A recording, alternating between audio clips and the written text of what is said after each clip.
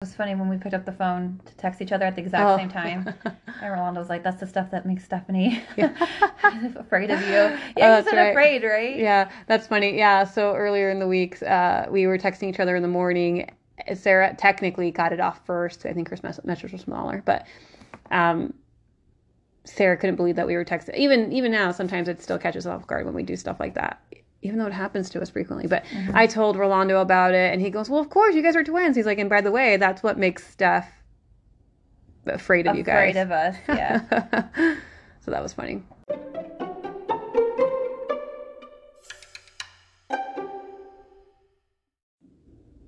Hey guys, we're back, and today we actually have a special mini episode for you. We finally got a question from our audience. It's actually my coworker.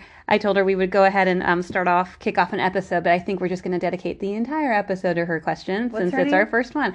I don't know if she wants me to tell everybody. It rhymes with Chamber. Well, thanks, Chamber, for she's actually really cool. Giving us a question.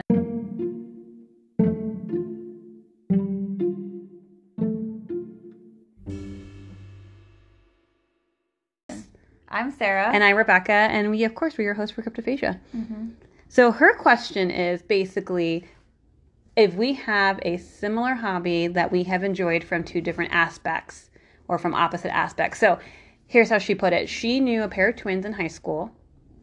They were both interested in music. One actually went for band, and one was an orchestra. And so she asked us if we had anything similar like that. And we did come up with a few examples. So actually, Sarah was the mastermind behind all these examples because I just came up with a blank as usual. But one thing that she brought up was we both like to learn. Yes. Always. We've always liked to learn. Not always necessarily like in a traditional manner in school, but I feel like we are like autodidacts in a way where we rather like pick up skills along the way and teach ourselves and learn from more of, I guess, life experience in school. So here's where we're different, where we do approach learning. So our interests, our actual hobby is to learn. I actually prefer a much structured approach, which is why I think I did better in school. Where Sarah is very fond of having the world be her school. Yes. The world's my classroom. The world is your classroom. Yeah, you didn't do so well in school. Not because you're not bright. Actually, it's the reason why you passed school was because you were so bright. But school, the structure is not for you. No, I think I passed not like, okay, I think we do have steep learning curves, but I think it's mostly like I didn't really do a whole lot of learning in school. Like I just did a lot of memorization. Just so you could pass tests. The tests, yes. But I didn't do very much homework. I didn't participate. Teachers hated you. You're pretty much the worst student. Well, you didn't cause disruptions, but you were probably one of their secret. No, well, okay, so in Algebra 2, my teacher, I forgot, I think it started like, it was like Mr. Bills or something like that. I can't remember his exact name, but I think it started with B. But he made a policy after me because I refused to do any of the homework, but then I would score really well on his test. So I was getting a B in the class. And so he made his new policy was you had to turn in X amount of homework assignments to be able to score well on the test. Did you feel like you were a policymaker after that? Well, I was just like... You were an influencer even before the days of influencing. Yeah, I was like, oh, man.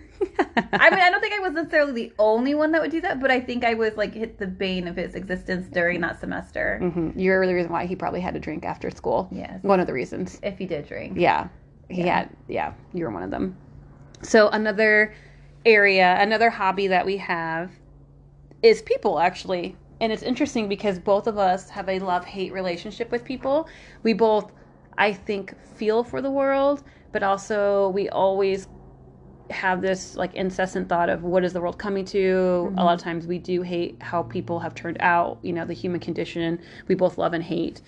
I have this inherent hope that, we will survive, we'll make it. But it's hard to believe in that every so often. Whereas Sarah just hates the human condition. But anyways, that's kind of off track. So I don't hate the human condition. I just think it makes me very sad. Yeah, it is. It's a little depressing sometimes. Yes. But the way we kind of describe that also is I am of the people, whereas Sarah's for the people. Makes me sound like a senator. I know. Sounds very Star Wars, honestly. Yeah. But I think that's true, though. I think I definitely am more involved with people on a daily level. I insert myself more with people. I identify more day to day with people, whereas you just are more observant of people and kind of internalize that. And so we kind of and you're also more on the fringes, I would say, of society. Yeah, that's true. You prefer to Definitely be outside not, like, looking a in, joiner. right?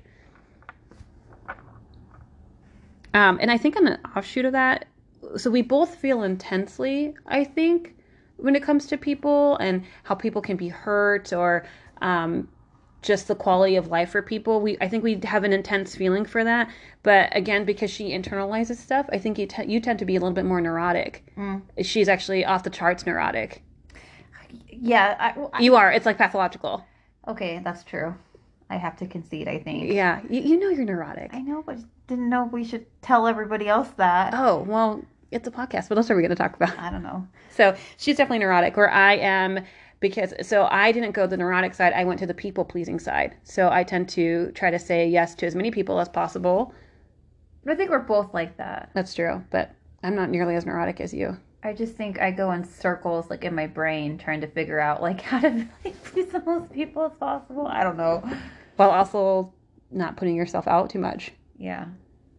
Well, like, it's funny because I think my boss at the bakery, actually, she noticed something about me, and it ties into this, but she said that she noticed, or she told me the other day, she was like, Sarah, she's like, if you don't know the answer, just say, I don't know. I need you to tell me, I don't know. And I was like, huh. And so I didn't know what she was getting at right at first. And then she's like, I noticed that you'll stop what you're doing to go find the answer.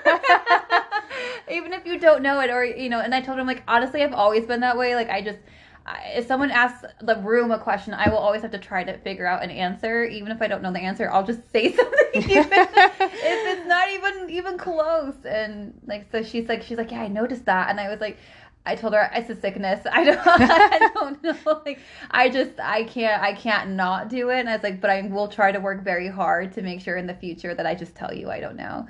So she gets sad she doesn't really want to ask me things because she knows that I'll literally just stop what I'm doing to answer her question, which doesn't make me sound like a great multitasker. Right.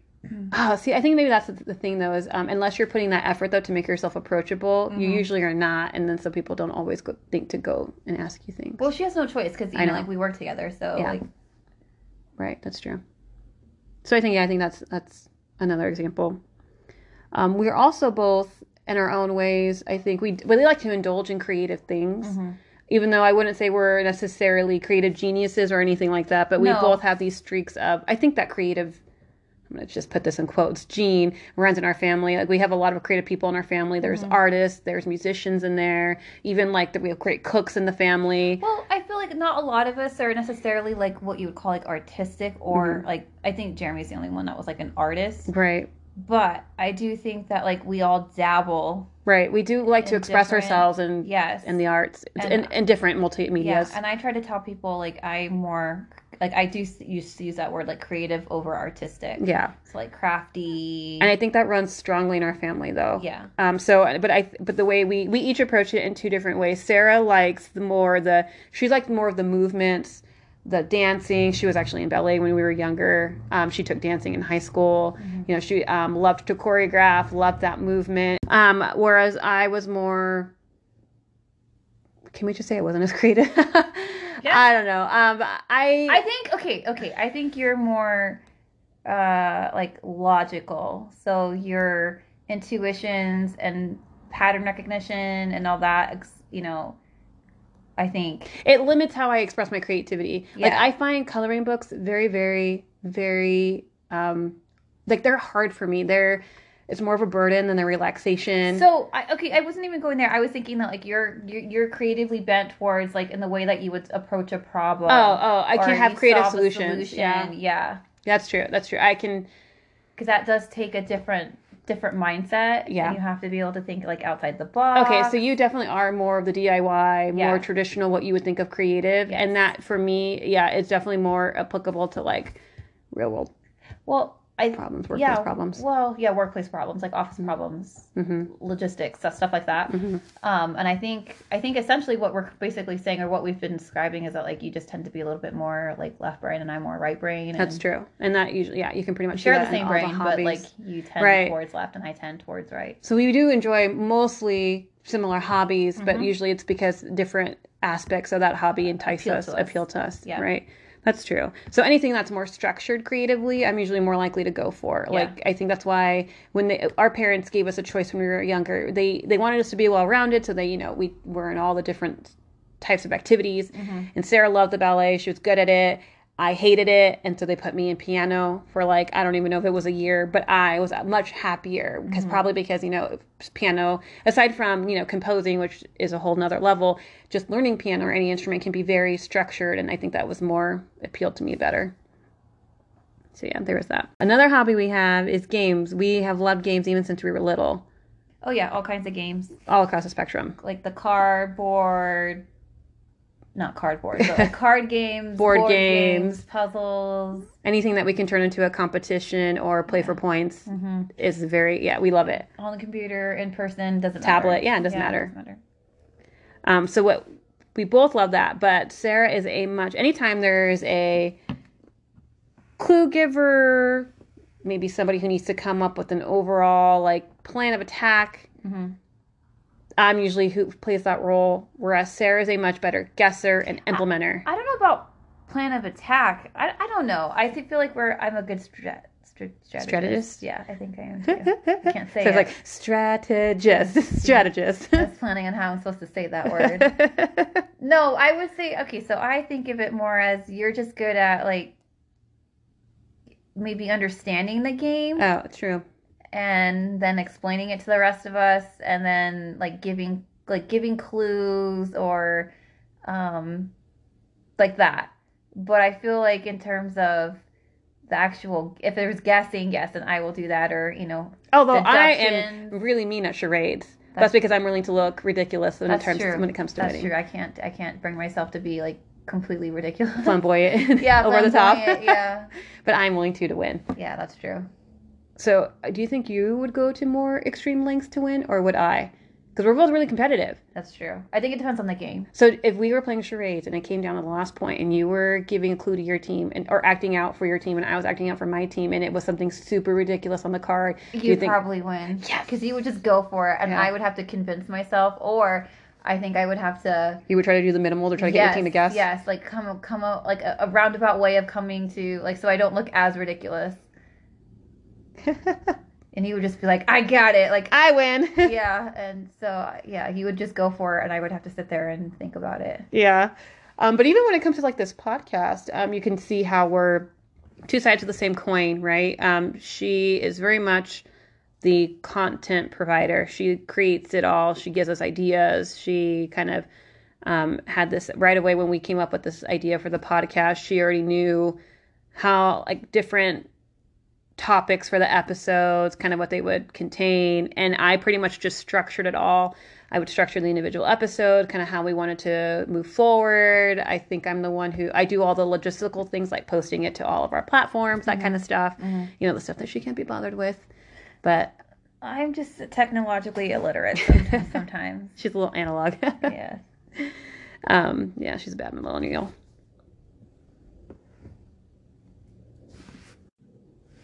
Do you have any more examples?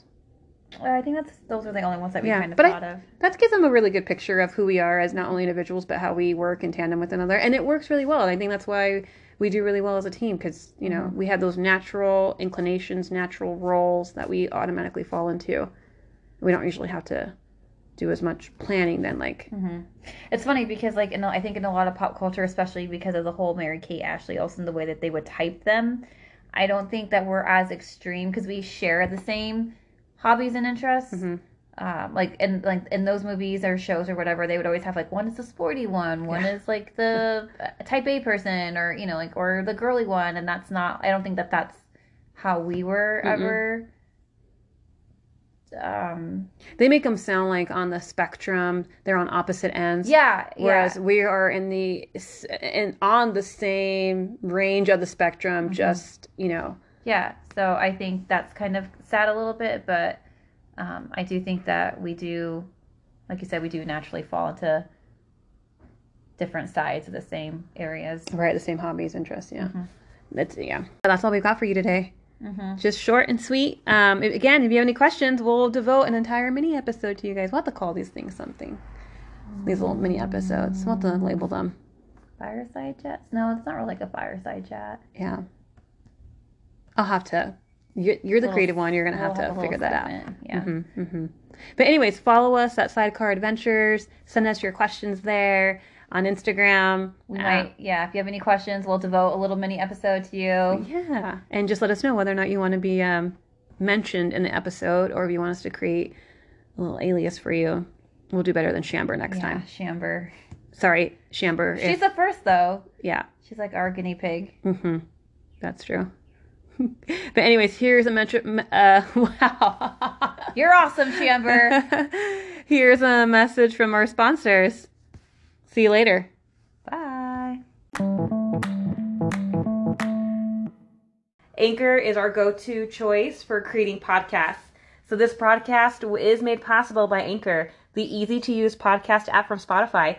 Anchor walks you through step-by-step to execute your vision without all the fuss. And bonus, it's free. It's a no-brainer. And trust us, we're a couple of bad millennials. We basically Googled how to start a podcast. So we know what we're talking about. Download the app today to see what Anchor can do for you.